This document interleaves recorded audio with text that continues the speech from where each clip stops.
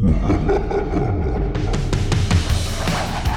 and welcome to Series 3 of MavGeeks, a military aircraft obsession with myself, Ginny Carlin, and new MavGeek, Jamie Gordon. On today's episode, we are after all things to do with spooky aviation. Join us as we talk aircraft tales to send a shiver up your spine. I cannot believe it. Series 3, I have myself a new Mav man. How are you doing, Jamie Gordon? I'm doing very well. It's a complete honour and big shoes to fill, I have to say. But thank you for inviting me. Bless you. Well, let's just say Alex is still knocking around. We've not shoved him out the back of a plane somewhere. Alex is still around, but you are our official MavGeek co-pilot. Got so much to talk about, Jamie. So I need to put you through the MavGeek initiation first. It doesn't include putting your head down the toilet and flushing it. That's a shame. I was looking forward to that. That's what I've heard. But let's just talk about aircraft. What are your favourites? Tell me some good stuff about you. Well, I've been a bit of a MavGeek since I was a kid because I used to build a lot of models, and my favourite aircraft of all time, then and now, is the Phantom. So I built models back in the day, and I enjoyed seeing them whenever I went to air shows and things like that. And I was so lucky that I got to actually fly in one. It was an extraordinary experience, but generally anything that goes really fast and makes a hell of a noise really turns me on. So, being lucky to have a long career with BFBS and obviously being able to travel around the world. So I've been in, flown in and seen a lot of military aircraft, and it just gets me going every time. So this is a perfect opportunity for me to bore people rigid with my tales of not so daring do. Oh, absolutely fabulous. And you've absolutely passed the test with the Phantom. And just to say that coming up on this series, we've got some amazing aircraft. We've got the Sea Harrier. We're going to be speaking to Chris Birswell, a Harrier pilot from the 1980s. What a tremendous guy. The A400, there's so many different, that's just a taste. There's so many different aircraft. But first of all, Jamie, we're heading towards Halloween, and we've got some pretty spooky aviation tales just for this week. I just need to say, we've not sort of morphed into Derek Acora and the Most Haunted Lot, but we've kind of got to give a bit of a nod to Halloween. And also, there's always a few chats about hangars and different airfields, having spirits and being haunted and things that go bump in the night. I've been speaking to a parapsychologist called Lloyd Auerbach from the Bay in San Francisco. I'm not jealous at all, honestly. When I chatted to him, it was like 1,000,000 degrees where he was, and it was absolutely peeing it down with rain here in Salisbury Plain. And I wanted to chat to him because I found this story and I'm completely obsessed by this story now. Deke Slayton, you no doubt heard from him. He was one of the original Apollo and I believe Gemini astronauts too. He was. Jamie, you will be as obsessed with this story as I am by the end of it. I can believe it.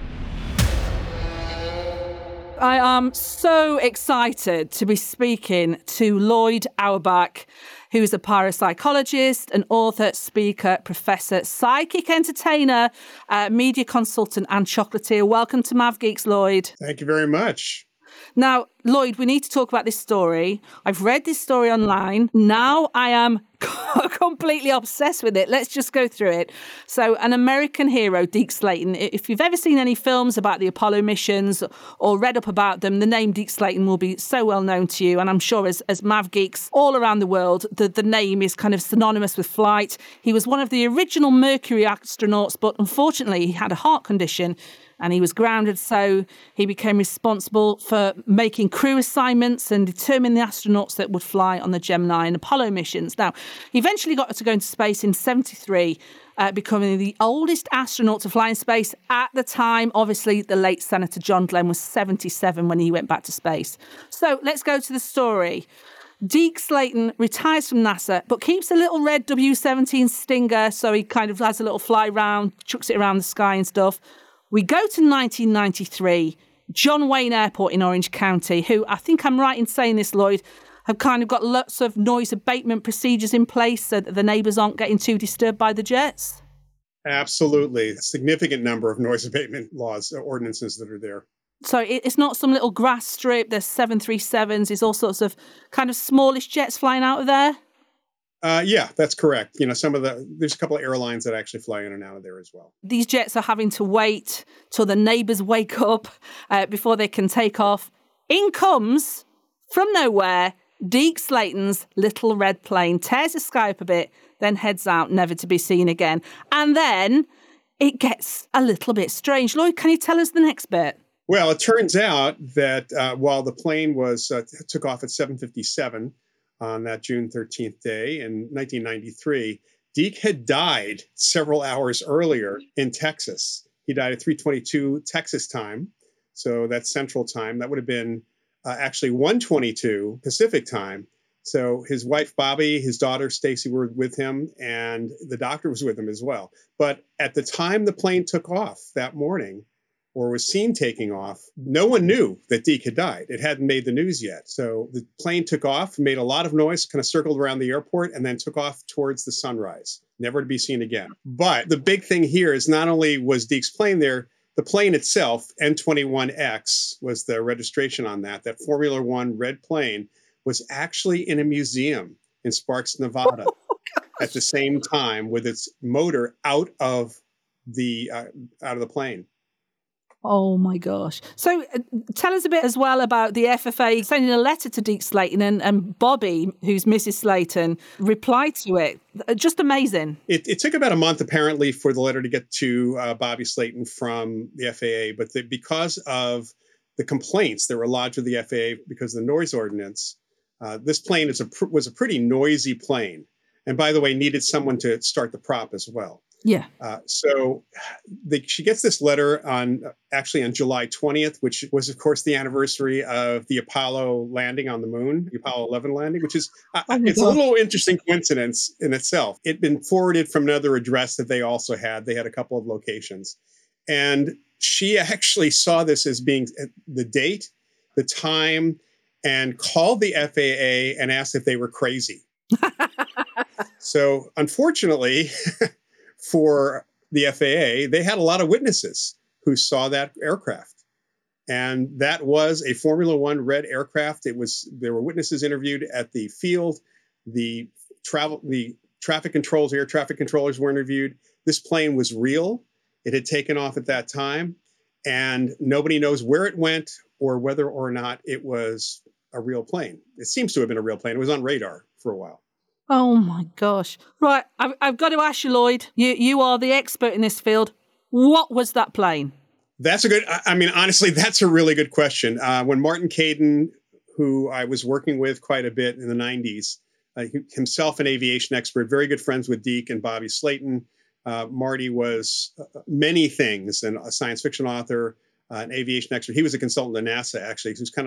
They would call him. I was at his place a number of times when NASA people from the press office would call him to confirm the history of NASA. So he was kind of the living history of NASA. And Marty and I were both baffled because typically you don't have objects as ghosts here, but there are legends of stories of ships and planes, ghost planes and things like that. We tossed around the idea that perhaps someone had done this as an homage to Deke, actually had another plane just like that. But no one knew he was dead. So the timing itself was bizarre, and no one saw that plane ever again, which is also bizarre. I've got absolute goosebumps, Lloyd. What does your kind of gut tell you about it? Because obviously, you do all these investigations. You're not just going with your heart and going, oh, it's definitely a ghost. Yeah. You're thinking about it scientifically as well. What does your gut say? It doesn't fit the normal ghost story at all. Then again, what we do know about the way apparitions, way people appear after death, is they're wearing clothing. They look younger than they did. In other words, they have this idea of themselves, and that's what living people seem to pick up. So it's possible that Deke himself was at that field and as an apparition, and that he created this projection. The fact that it was apparently picked up on radar, that everybody heard it, that's a whole different realm of activity, though. So my gut tells me that this could have been Deke's thought projection or the weirdest prank that somebody was going to pull on him. Gosh, the more I read it, the more I think about it. And I just think so many people saw that plane. They saw the registration on the side of the plane. It wasn't just like a red plane. It was the red plane. And nearby to where I live is a place called York. I'm sure you've heard of it. It is absolutely chock full of ghosts. You can't walk for a ghost, And one of the first ghost sightings was some Roman legionnaires all walking, but having kind of like no legs because the ground had been brought up. The floor had been brought up. And the guy that saw them was just, I think it was a builder. He wasn't, he didn't have any interest in the paranormal. And he saw them go through and he was saying it's almost like a video projection of something that's happened, in the wall. Do you think it could have been something like that? Well, it could have been, except that it was also making noise. Oh, my God. So much noise. That everybody heard. Usually what you're describing, and I know that story about the Roman soldiers, people on TV like to call residual hauntings, right? That the history of places, that events at places seem to leave an imprint, and we living people can pick it up. So what would be really unusual if that was what was going on here is the idea that pretty much everybody heard it, which almost never happens. I haven't heard of a single haunting case where that actually happens, because that's dependent on our individual perceptions as well. And then that it made the physical sound, all of that is just kind of an excessive, really interesting case that I wish that plane had come back. Yeah. And landed, absolutely. Now, I've got to ask you, Lloyd, are paranormal experiences more common than we think? There's that old saying, isn't there, that there's more things in heaven and earth than we will ever understand. Do you think that we as humans would try and rationalise things too much? Well, there's a whole bias against these kinds of experiences in Western culture. If you look at cultures around the world, psychic experiences, because, ghostly experiences are psychic experiences, all sorts are fairly common. And if you go by the numbers of people who've reported things, even just what's been reported at places like the Society for Psychical Research in the UK over the last 140 years, we're dealing perhaps with rare experiences in people's life for individuals. But by the numbers, these are not paranormal. These are normal experiences. There are a lot more normal things that happen to people, what we call normal, that are rarer than psychic experiences. Oh, my gosh. Lloyd, if you're ever in the UK, we need to get you into the studio. Seriously, it would be so awesome to see you. So if people want to find out a little bit more, your Twitter handle is @ProfParanormal. Are you on any other social media sites that people can look you up? Yeah, I'm on Facebook. It's facebook.com/Lloyd.Auerbach.author. And Lloyd is spelled with one L. That's a big difference. Brilliant. Lloyd, you have honestly made my day. Thank you so much for speaking to us and being so gracious with your time. You're welcome. I can recommend Martin Caidin's book, Ghosts of the Air, if you can find it. It's in and out of print all the time, but it's got a lot of pilot stories in it. Oh, my gosh. We'll be after him next. Marty passed away. Oh, oh my gosh. Well, we might need your help with that then, Lloyd. But sorry. Lloyd, thank you so much. I'm right, though, Jamie. I'm obsessed with that story. I just want to know what that plane was. Is it a ghost plane? Is it really Deke Slayton? Is it somebody having a laugh? What is going on? I genuinely haven't heard the like of that before. It's amazing. And there has to be an explanation for it because so many people saw it. Exactly. That's the thing that gets me every time, that so many people had eyes on it. I just can't quite kind of get my head around it. So, Jamie, let's change direction. We go from the west coast of America to the west of Nottinghamshire, to Retford, to the Retford Ghost Hunters. Now, this is a group of people who spend a lot of time in some very haunted places doing investigations, and they absolutely love to go to the airfields of Lincolnshire, Nottinghamshire and Yorkshire as well. I spoke to Rachel all about a legend on the old RAF Metheringham airfield. It's completely deserted, really run down, finished its use at the end of the war, but there's still somebody called Metheringham Kath hanging about. Here's Rachel. Right, I've been a ghost hunter for about 20 years on and off, dipped in and out of it. I knew that I had some form of a gift, wasn't sure what it was. Probably still am not, actually. I don't like labelling. So Retford, for people who don't know, is in Nottinghamshire. Some amazing RAF airfields, or former RAF airfields, I should say, in the county and just over the border in Lincolnshire as well. Do you find that there's lots of activities in those sort of ex-military places? Absolutely. It's mind-blowing. Some of the stuff that's happened to us in RAF bases is crazy. I'm an ex-RAF child myself, so obviously going to these places I love. And also my dad was based in most of the places in Lincolnshire, so I already know about them places. And sometimes I get sort of like really emotionally involved when I go, because I always feel, oh God, my dad walked here, my dad worked here, and I could have been talking to one of his mates. You don't know, do you? I love them. What sort of things are the things that you tend to find when you're at these Lincolnshire or Yorkshire airfields? What tends to come through? A mixed bag, really. We have a lot of poltergeist activity. We find a lot of throwing of stones. Also in RAF places, they like to show themselves. They like to walk around. We've had so many apparitions. We've had many a figure. I know when my dad was in the RAF for 26 years and he lived and breathed it. And, you know, when you are in the forces, you do tend to live and breathe it. And I think that's what it is with these people. I think it's their energies. So strong. Gosh.